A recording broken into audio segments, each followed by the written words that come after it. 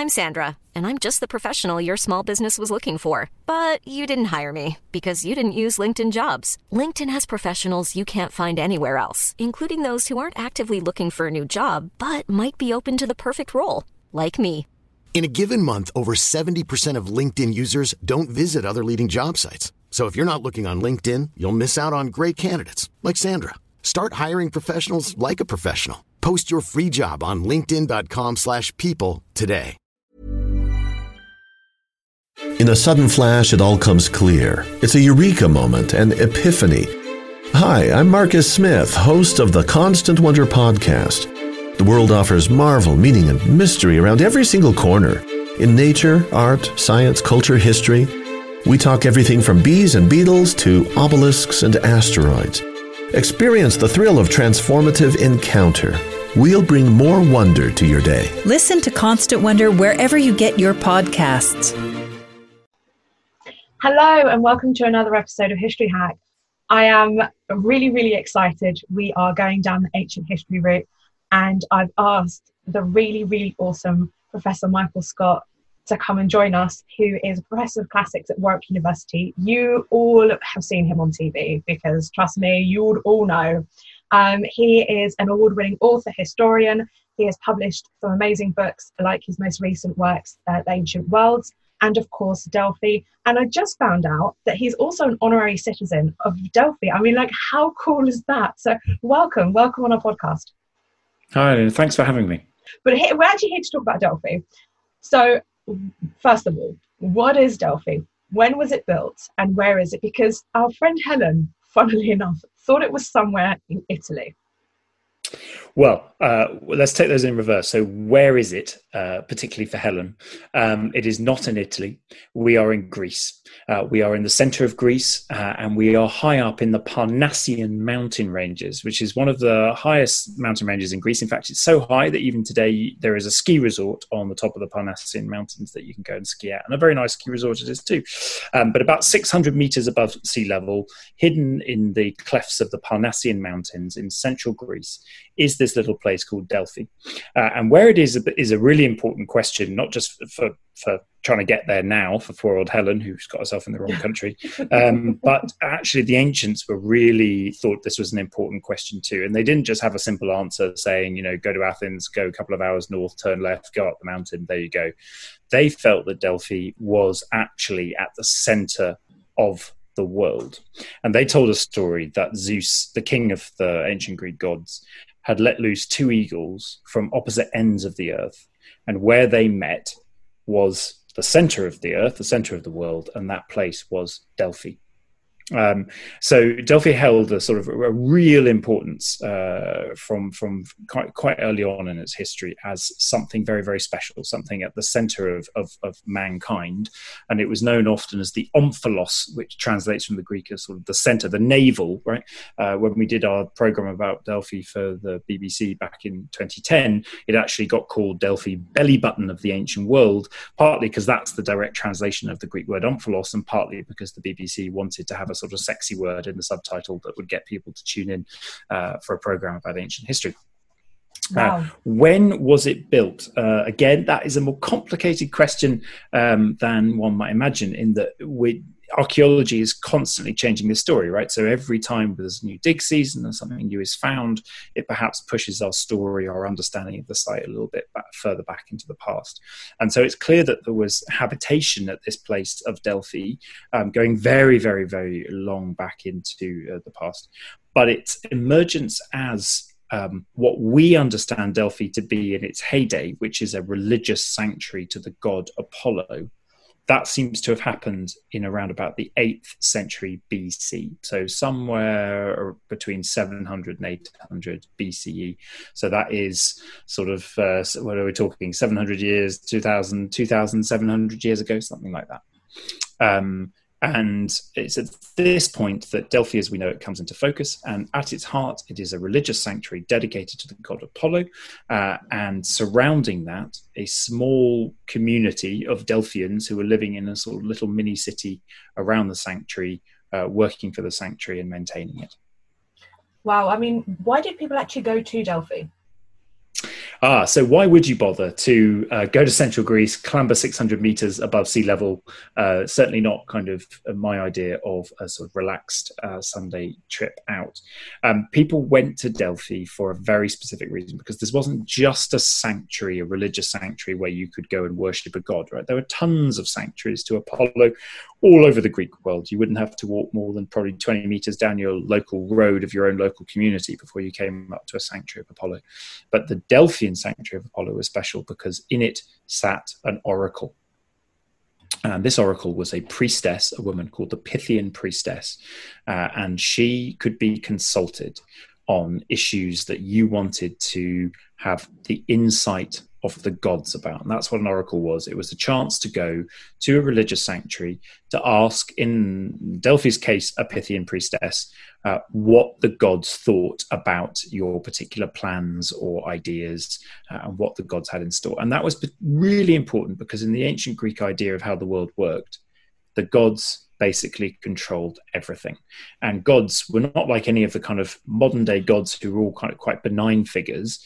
Actually, the ancient Greek gods could be vicious, and they could be actively for you or they could be actively against you. And if they were actively against you, there was absolutely no point you trying to achieve whatever you had in mind that you wanted to achieve, because it just wasn't going to happen. So knowing what the gods thought about your plans, knowing what the gods had in store for you, was really, really, really important. And so Delphi, with its oracle or its Pythian priestess, was seen as pretty much the premier oracular site that you could go to in the ancient Greek world that gave you the best insight into what the gods had in store. It wasn't the only reason to go to Delphi. At the same time, Delphi was also a place like Olympia that held athletic games and musical competitions. So actually in the ancient world, the games, the athletic games at Delphi were thought of on par with the Olympics, the ancient games at Olympia, although we only tend to remember the Olympics at Olympia today. So people would go there for the athletic competitions, they would go there to consult the oracle, and increasingly they would go there as a chance to meet up with people coming from all different four corners of the world. And even in its later stages, like as a site of tourism. We even know that there were sort of guided tours around Delphi set up by kind of tourist guides, just as there are today if you visit the site. We even found sort of little markings on certain monuments and buildings around the sanctuary, which we think were a kind of highlights tour. So, you know, if you've only got half a day at Delphi before you've got to carry on, here are the top 10 things you need to see in this place before you leave. I mean, we are going to talk about the oracle, because I know everybody's perked up going, oh my God, the oracle, we need to know more. We're going to talk about that later. But as you said, you know, people were meeting there. So this question kind of works really well. So was Delphi Pan-Hellenic? And first of all, can you define Pan-Hellenism for our listeners who may not know exactly what it means? You know, I feel like I've had that question before somewhere. Who was it? It was a really annoying young student in the audience. What was her name? Linda with an I. Yeah, Linda with an I. There we go. So Pan-Hellenism is actually a really topic close to my heart, and Linda knows this because I did my PhD on this very idea of Pan-Hellenism, particularly at Delphi, and then wrote a book about it. What Pan-Hellenism means simply is Pan is the ancient Greek word for all, and Hellenism, Hellenic, is the ancient Greek word for the Greeks, right? So it literally means all the Greeks. This is an important idea because actually we talk about Greece, but in the ancient Greek world, Greece was never really one country. It was made up of a tapestry kind of patchwork of over 1,000 different, what we call city-states, or polis in the ancient Greek, who all did things differently, all did things their own way, and they acted like little independent units. And frankly, they spent most of their time actually on each other's throats, fighting one another at war, etc. And there were very, very few times in Greece's history, ancient history, when all of those kind of Greek city-states came together and had any kind of larger communal identity. And that's that larger communal identity, that moment when all the Greeks come together, that we call a kind of Pan-Hellenic identity. And there were very few times that this happened. Normally, it happened when like a large invading force came in from the outside and threatened all the Greeks and sort of forced them all to act together to save themselves. So like when the Persians invaded, for instance, in the early 5th century BCE, and that led to the Battle of Thermopylae that's immortalized in the film 300 with Gerard Butler in his little leather nappy, and kind of then the Battle of Salamis, which we're actually celebrating the 2500th anniversary of this year. So there were moments like that, but there could also be places where all the Greeks felt like they all came together and all made use of. And part of the argument has been that Delphi was one of those places, that it didn't belong to any one city-state. Sure, there was a tiny community of Delphians around the city, but around the sanctuary, but they didn't really sort of count as one of the big players. They weren't Athens, they weren't Sparta, something like that. And actually, this was a sanctuary that could be visited by anyone. And just like pretty much anyone came to the Olympic Games to compete in the Olympic Games if they were Greek, just so at Delphi, pretty much anyone could come to consult the oracle. So that's why we talk about Delphi as potentially being pan-Hellenic. I have a few issues and problems with the term, not least because I think one of the favorite things that Greeks did when they came to Delphi was to ask the oracle about whether they should go to war against another Greek city-state. Doesn't sound particularly pan-Hellenic.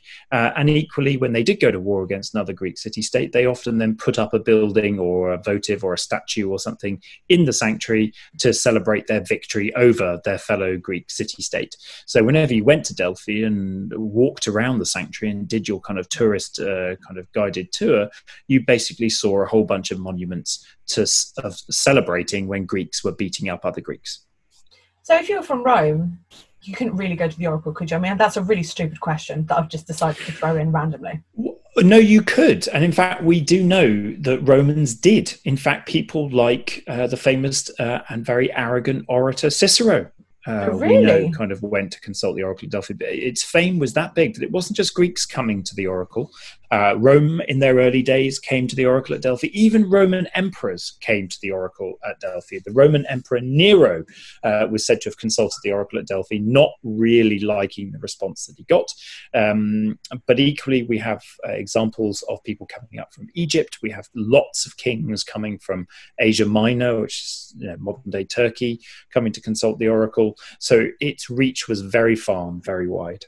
That's incredible. I've always thought that it was just all about the Greek-speaking people, and there weren't Romans or Egyptians or even Syrians or anybody apart from, that small group. So that's really interesting to know. Thank you for that. So you have mentioned, obviously, a bit about what Delphi looked like, that it's a sanctuary, but what other buildings can you find there? Is it just the Temple of Apollo and a sanctuary?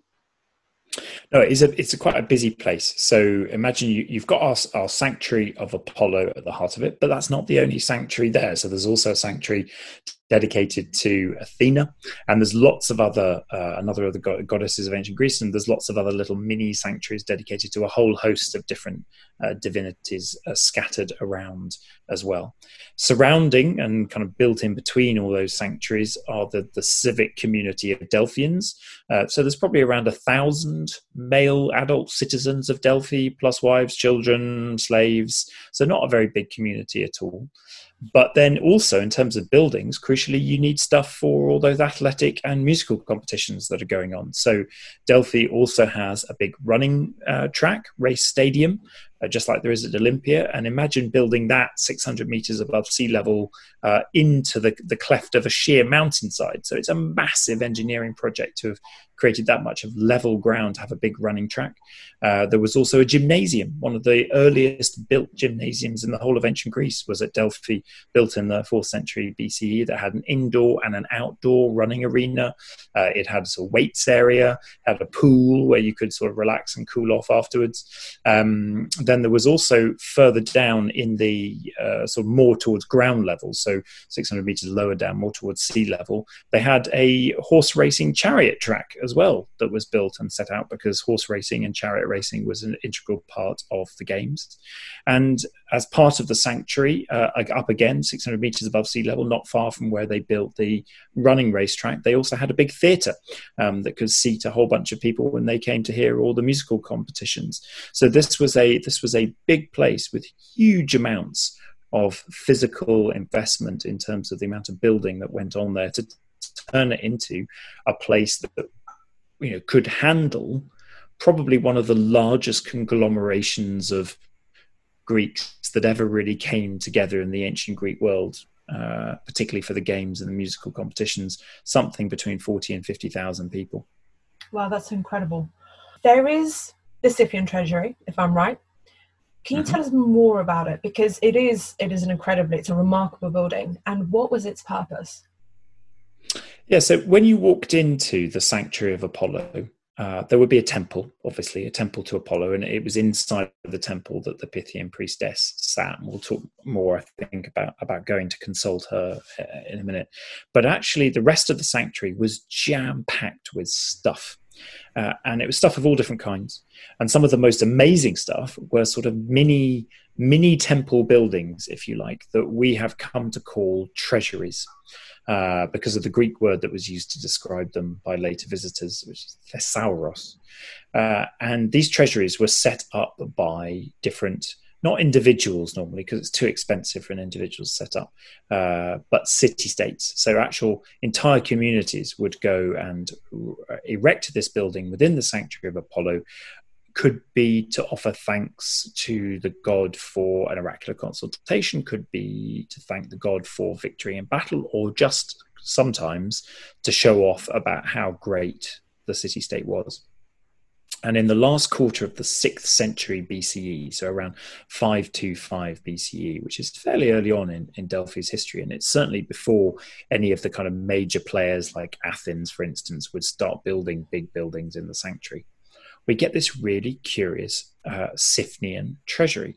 And you'd be well excused for never having heard of the Sifnians from the island of Sifnos, unless you're a particular fan of going on holiday to the Greek islands, because the Sifnians did absolutely nothing in the entirety of Greek history of any import whatsoever. They were a tiny island.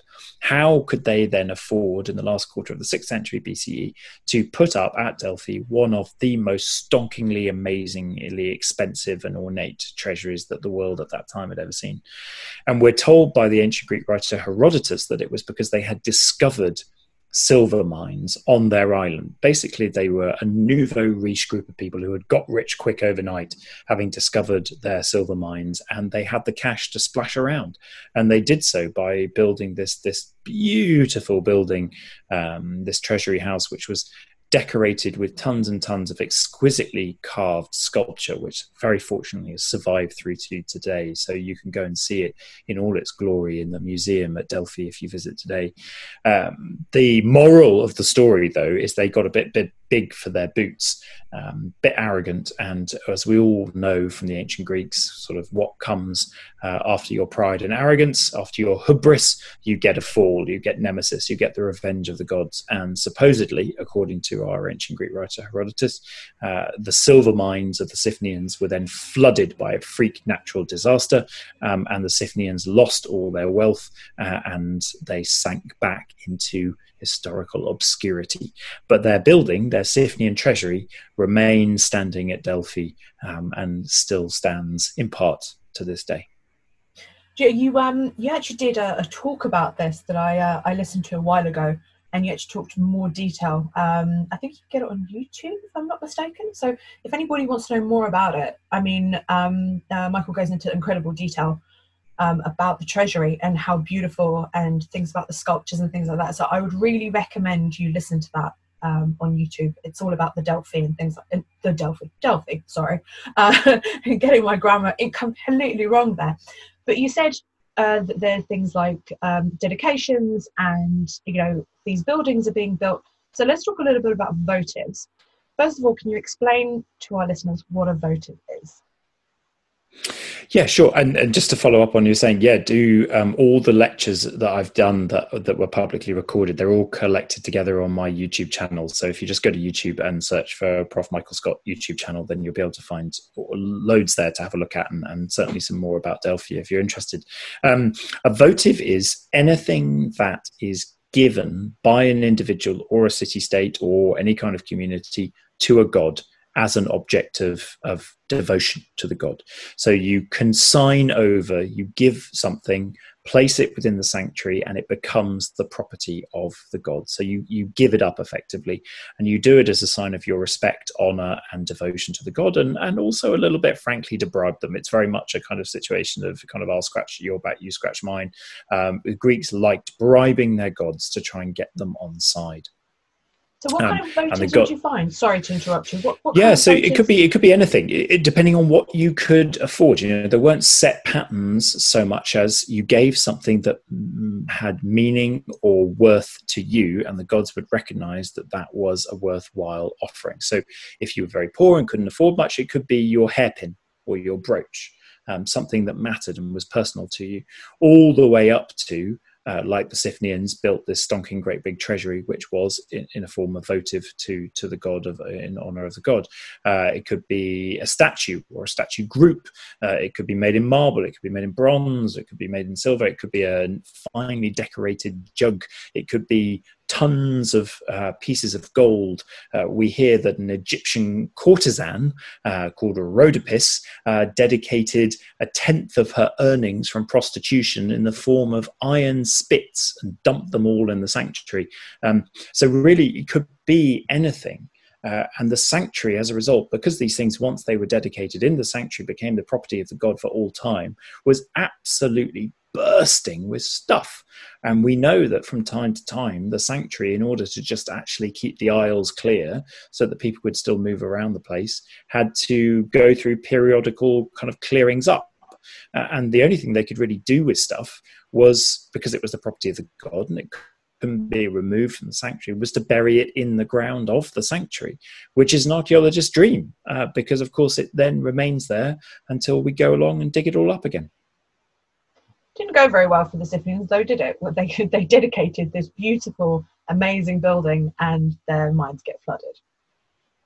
Yeah, I mean, that's the story that we're told. I mean, the Siphnian treasury stays there and stays looking at a very, very beautiful building. But there's a salutary lesson in that there is an inscription, a writing in stone on the front of the Siphnian treasury that says Siphnians, right? So they put that there when they first set it up, so that everyone would know that the Siphnians dedicated this. And they even imported marble from their own island, Siphnian marble, to use in the building, so that you could even see that the building was made of Siphnos. But that's not the only inscription on the building. There are, in fact, hundreds and hundreds of inscriptions inscribed, written onto the stone of the building. And not a single other one of them is by a Siphnian. They're all by other people. So it's pretty clear that very quickly after this building was dedicated, it became sort of known as a place where anyone coming from anywhere who wanted to inscribe a message permanently within the sanctuary, which is another form of votive, really. If you couldn't offer a thing, you could leave a message of devotion to the god. And the Siphnian treasury was pretty much a free-for-all wall where anyone could write from anywhere, could write anything. Can you tell us the story behind the Delphi charioteer, and who was he? Yeah, so this relates to all those athletical and musical competitions that were happening at Delphi every 4 years, just like they were happening at Olympia. And particularly, it relates to the chariot racing competition that would have been going on in the chariot racing track, which would have been down below at sea level. Now, chariot racing was an integral part of all ancient athletic competitions. It was a bit of a weird one, though, because although there would be a chariot driver, who would be standing on his kind of chariot, kind of whipping the four horses as they careered round the chariot racing track. He wasn't actually the guy who was considered to have won if his horses crossed the finish line first, because the guy who was considered to have won was the chap who owned the horses. So it was the horse race owner who won the race, not the chariot driver who won the race. And around about the sort of 470s BCE, so the kind of early 5th century BCE, we hear that the chariot race was won by a ruler of a Greek city-state that wasn't in Greece at all. It was actually in Sicily. Now, Sicily and the southern part of Italy, which might be where Helen's getting a bit confused, was actually part of the wider ancient Greek world, because the Greeks had sent out colonies to southern Italy, Sicily, even as far as Marseille, in fact. Modern-day Marseille is an ancient Greek colony, also to the coast of North Africa in modern-day Libya, Egypt, and even as far northeast as the Black Sea, for instance. So all of these little communities dotted around the wider Mediterranean world were part of the sort of greater Greek world, and so they had the right to come to Delphi and ask questions, but also to compete in the Delphian Games. And this tyrant ruler of this city-state in Sicily, the Greek city-state, it was called Gela. If you thought the only way to get a more defined jawline with natural-looking results was through surgery, think again. Juvederm Volux XC is a non-surgical injectable gel filler that improves moderate to severe loss of jawline definition and can help you achieve natural-looking results with little downtime. Even better, this improved definition lasts up to 1 year with optimal treatment. No maintenance required. Improve jawline definition for a smooth, sculpted look with Juvederm Volux XC. For important safety information and to find a licensed specialist, visit Juvederm.com. That's JUVEDERM.com. Not for people with severe allergic reactions, allergies to lidocaine, or the proteins used in Juvederm. Common side effects include injection site redness, swelling, pain, tenderness, firmness, lumps, bumps, bruising, discoloration, or itching. There's a risk of unintentional injection into a blood vessel, which can cause vision abnormalities, blindness, stroke, temporary scabs, or scarring. Talk to a licensed specialist to find out if it's right for you. This Mother's Day, celebrate the extraordinary women in your life with a heartfelt gift from Blue Nile. Whether it's for your mom, a mother figure, or yourself as a mom, find that perfect piece to express your love and appreciation. Explore Blue Nile's exquisite pearls and mesmerizing gemstones that she's sure to love. Enjoy fast shipping options like guaranteed free shipping and returns. Make this Mother's Day unforgettable with a piece from Blue Nile. Right now, get up to 50% off at BlueNile.com. That's BlueNile.com. He won the chariot race, and he decided to have a very, very nice statue erected to commemorate that victory. Now, this statue was an extraordinarily expensive thing to create, because it was a statue of 4 life-size horses, a life-size chariot, and then standing on the chariot, a life-size chariot driver, all made out of bronze.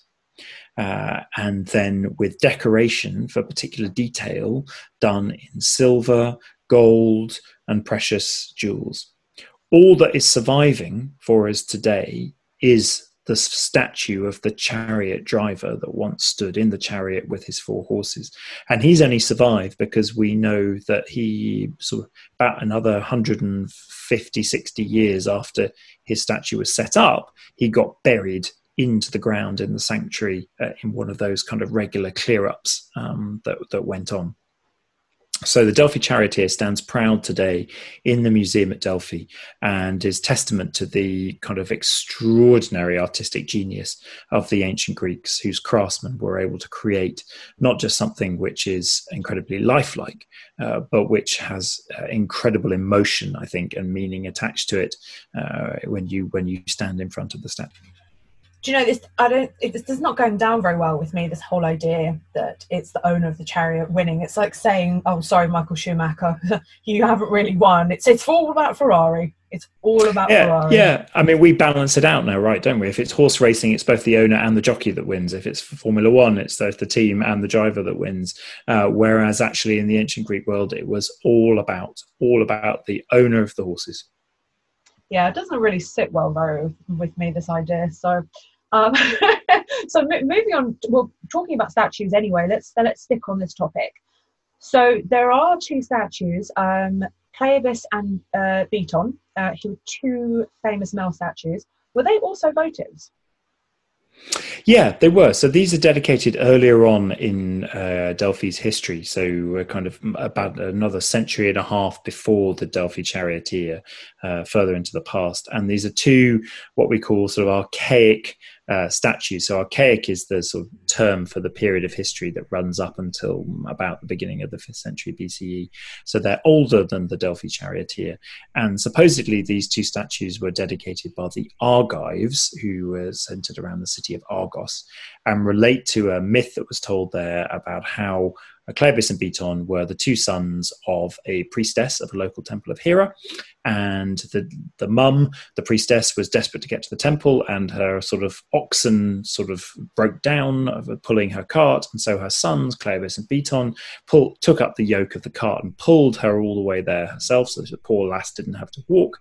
And when she got there, she sort of said to Hera, the goddess, I'd really like an honor to be given to my sons because they've done this nice thing for me. And Hera, when they went to sleep that night, Cleobis and Beton, Hera made them both die, so that they both died at the height of their achievements and prowess, which was having helped their mum, and so they would gain as a result immortal glory and not sit around to waste away the rest of their lives. Again, I don't think this is a story that would sit well with anyone today, but there you go. The ancient Greeks thought it was pretty awesome, and were very envious of what had befallen Cleobis and Beton, and it was a very, very famous story, and we think that the Argives put up these statues at Delphi as a result to remind everyone that these were two of Argos's famous sons. Do you know, I completely agree. I wish we had video and you could see the look on my face as if it like, I'm sorry, what?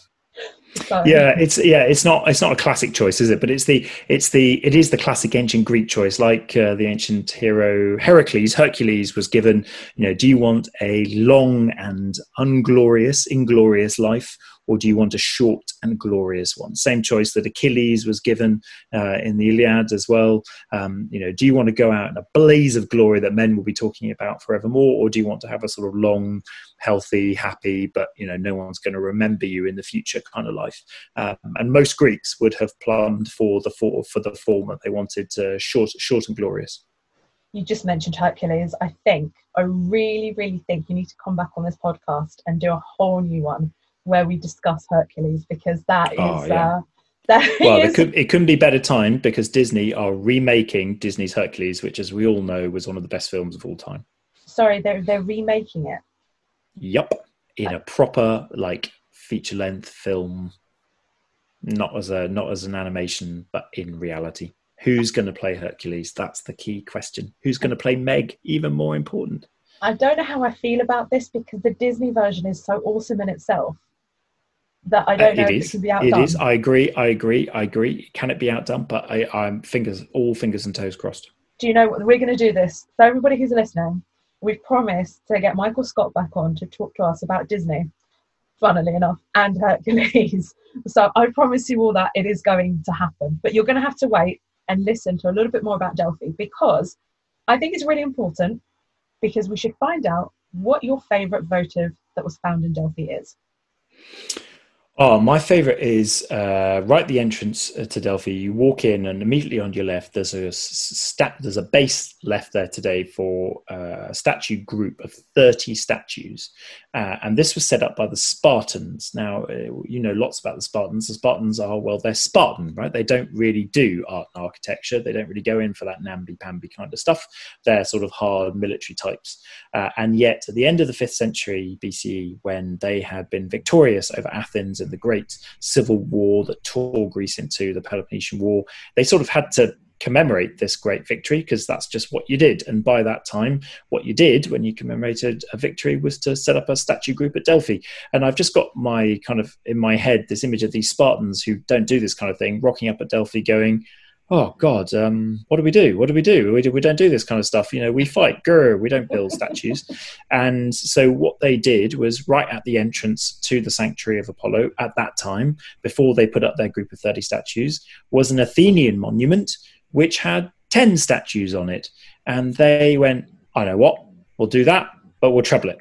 So right next door to it, they built a statue group with 30 statues on it, and went, yo, shucks, boo, we're better than you. Job done. Do you know, I love it. This whole idea, I'm better than you. Frankly, that was very much of what Delphi was about, and which is why kind of the idea of them all being nicely Pan-Hellenic, matey together while at Delphi feels a bit hollow. Listen, We are dying, and even I am dying to know more about the Oracle of Delphi, or as the Pythian priestess, as she was also known. What do we actually know about her? Very, very, very little. It's one of the great mysteries and secrets of Delphi. We know that this was a woman who was a local Delphian, who in the early days of the Oracle was a young woman, so 17, 18, chosen to act as the Oracle and be the mouthpiece of the god, and that in later times, when the sanctuary got really busy and really popular, they had sort of multiple Pythian priestesses going because they couldn't cope with all the demand just having one. We sometimes, very occasionally, know the names of these Pythian priestesses, but we hear almost nothing about them as individuals. They really are kind of treated in the sources as a sort of the vassal through which all the consultants got the answers of the gods. But we almost know nothing about them themselves. And yet, ironically, they wielded so much power within the ancient Greek world because what they said literally changed the course of history on numerous occasions. So how often would people go and see her? So you couldn't just pop up whenever you felt like it. There were official consultation days. So 1 day a month for 9 months of the year. So there were only 9 chances a year to be able to consult the oracle. So people would travel from far and wide, and you had to make sure you arrived on, in advance of the day. Because just imagine how annoyed you'd be if you sort of travelled from the furthest reaches of the Mediterranean and you misaligned your journey times, got delayed some point. The train was late or the boat was late leaving or what have you, and you ended up getting there a day late. So people would be traveling and they'd turn up a couple of days in advance. Then they'd have to queue. There was a very formal queuing system, what order you got in the queue. And if you'd been especially nice to Delphi, you got a kind of like a free pass to be able to skip the queue and go to the front of the queue to ask the Pythian priestess your question. And then even on the day, you weren't sure whether the consultation would take place because the final check on the morning of the day itself was whether the god, Apollo, was happy to go ahead that day. And that check was done by chucking some cold water at a goat and seeing if it shivered. And if it shivered, then the god was up for it and very happy to answer questions. If the goat didn't shiver, consultation day could not go ahead. So it's a bit like the Pythian priestess wakes up in the morning as, nah, I really can't be bothered to do this. Let's make sure the goat doesn't shiver. Yeah, and equally, the rest of the city and individuals and temple authorities, etc., were very keen for it to go ahead because otherwise they didn't get to collect all the fees from the consultants. So we have an indication in the sources that they made damn sure this goat shivered by not just chucking drops of cold water at it, but by emptying entire pails of icy water over it to make sure this poor thing did shiver. I really feel sorry for that goat right now. But he or she only had to work 1 day a month for 9 months of the year, and the rest of the day got a very nice life. So, what's a dousing with a bit of cold water 9 times a year? Exactly. So did people actually have to pay to see her? Well, you did mention that. So what? Yes, how does this work? They did. Absolutely. There was a fee. That was the way that Delphi survived as a community. I mean, it didn't have any agriculture. It didn't make much of its own. It survived off the fees that came to the sanctuary through oracular consultation and also by people paying the local building merchants and artists and sculptors to make these votives to put up in the sanctuary. And we know that the payment structure was very, very detailed, that actually different city-states in the Greek world had different rates that they had to pay depending on how wealthy they were as a city-state. And individuals from those city-states also had different rates. So if you were an individual from Athens, which was considered to be a very rich city, you had to pay more. And if you came as an individual from Athens, you had one rate. And if you came on behalf of the city of Athens asking a kind of community question, there was a different rate. And we know that those prices changed over time as well. So, poor old Sipnos, riding high, very wealthy, gets slapped with a high fee consultation rate 1 year. Then it's lost all its mines and it's backed into poverty again. And the rate was reduced to reflect its newfound impoverishment. How did this meeting, and we're all interested in knowing, how did this meeting look like between the priestess and the person or people asking the question? It's shrouded in mystery. We don't have a single ancient source that tells us completely across the entire 1,000 years that the oracle was in operation at Delphi exactly how the consultation took place. It was completely mysterious. We know that people went inside the temple, but once they were inside the temple, some sources indicate maybe you were face to face with the Pythian priestess. Some sources indicate you were in a separate room and you sort of read your question and you just heard her voice. So we don't know for sure how it took place. Right, I think we should dispel this myth because you're going to laugh at me. I am going to bring up the 300. The completely drugged out oracle consultation that was going on in 300. Is that because it's a rumor? I mean, I'm assuming it's a rumor because it just goes. Everybody says it. You know, you walk in and then she's high on some sort of, is it methane or whatever the drug is, and then she kind of like babbles out sort of information. How true is this?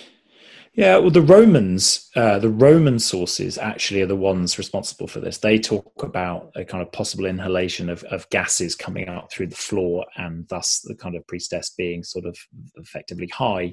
And actually, very recently, geologists sort of proved that there are gases like ethylene escaping very slowly from the ground at Delphi. And if you were in some kind of enclosed space like the inside of a temple, over time, potentially these could get to a high enough level to actually have a sort of hallucinogenic effect. But my problem with this is that, look, no one's going to flog 600 meters up above sea level and keep on doing it from all parts of the Mediterranean world for over 1,000 years to ask a question of someone who's off their head.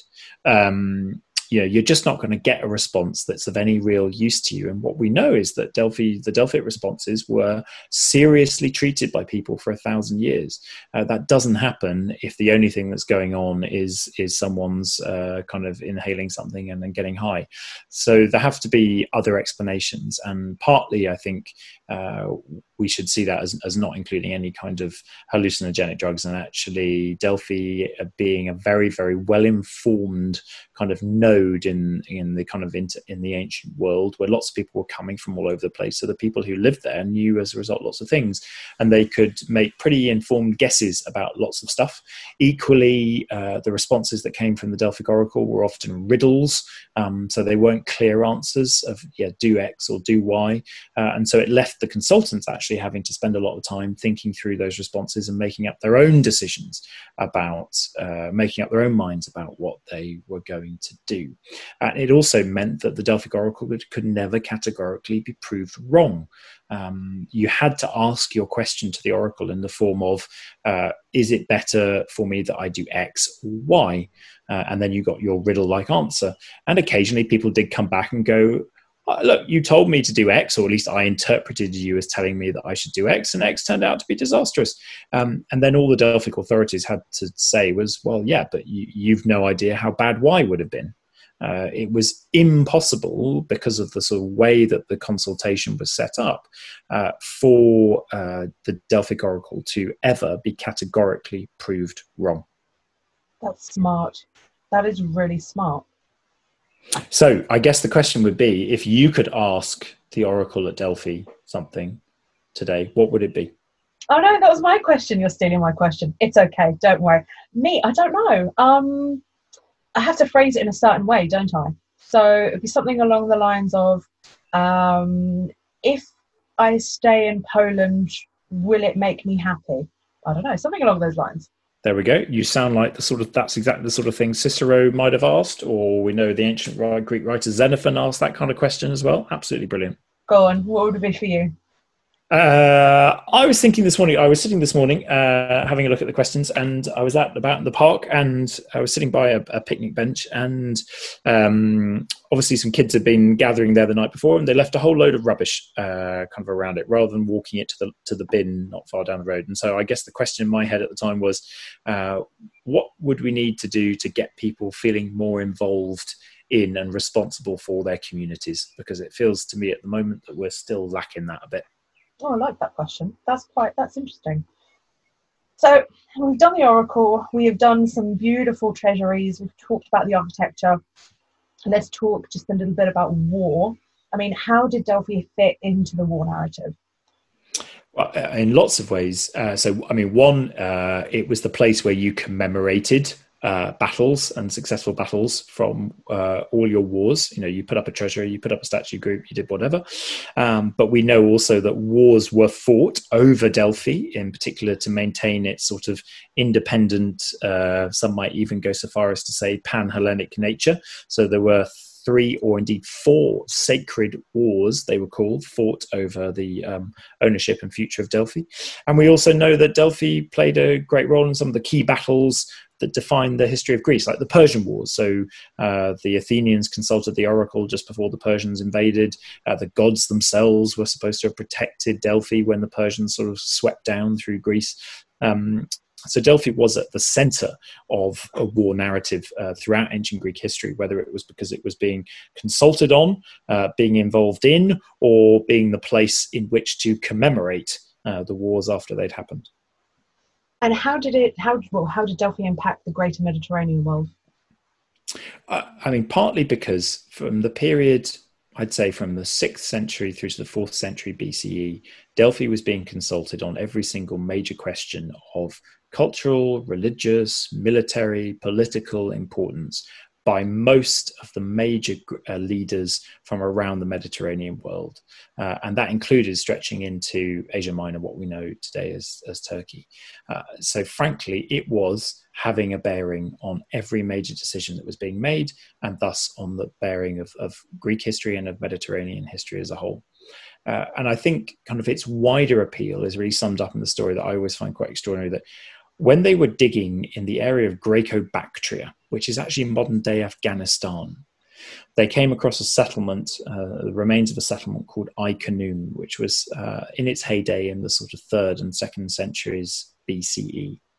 And it was a Greekish community following the kind of invasions of Alexander the Great at the end of the 4th century.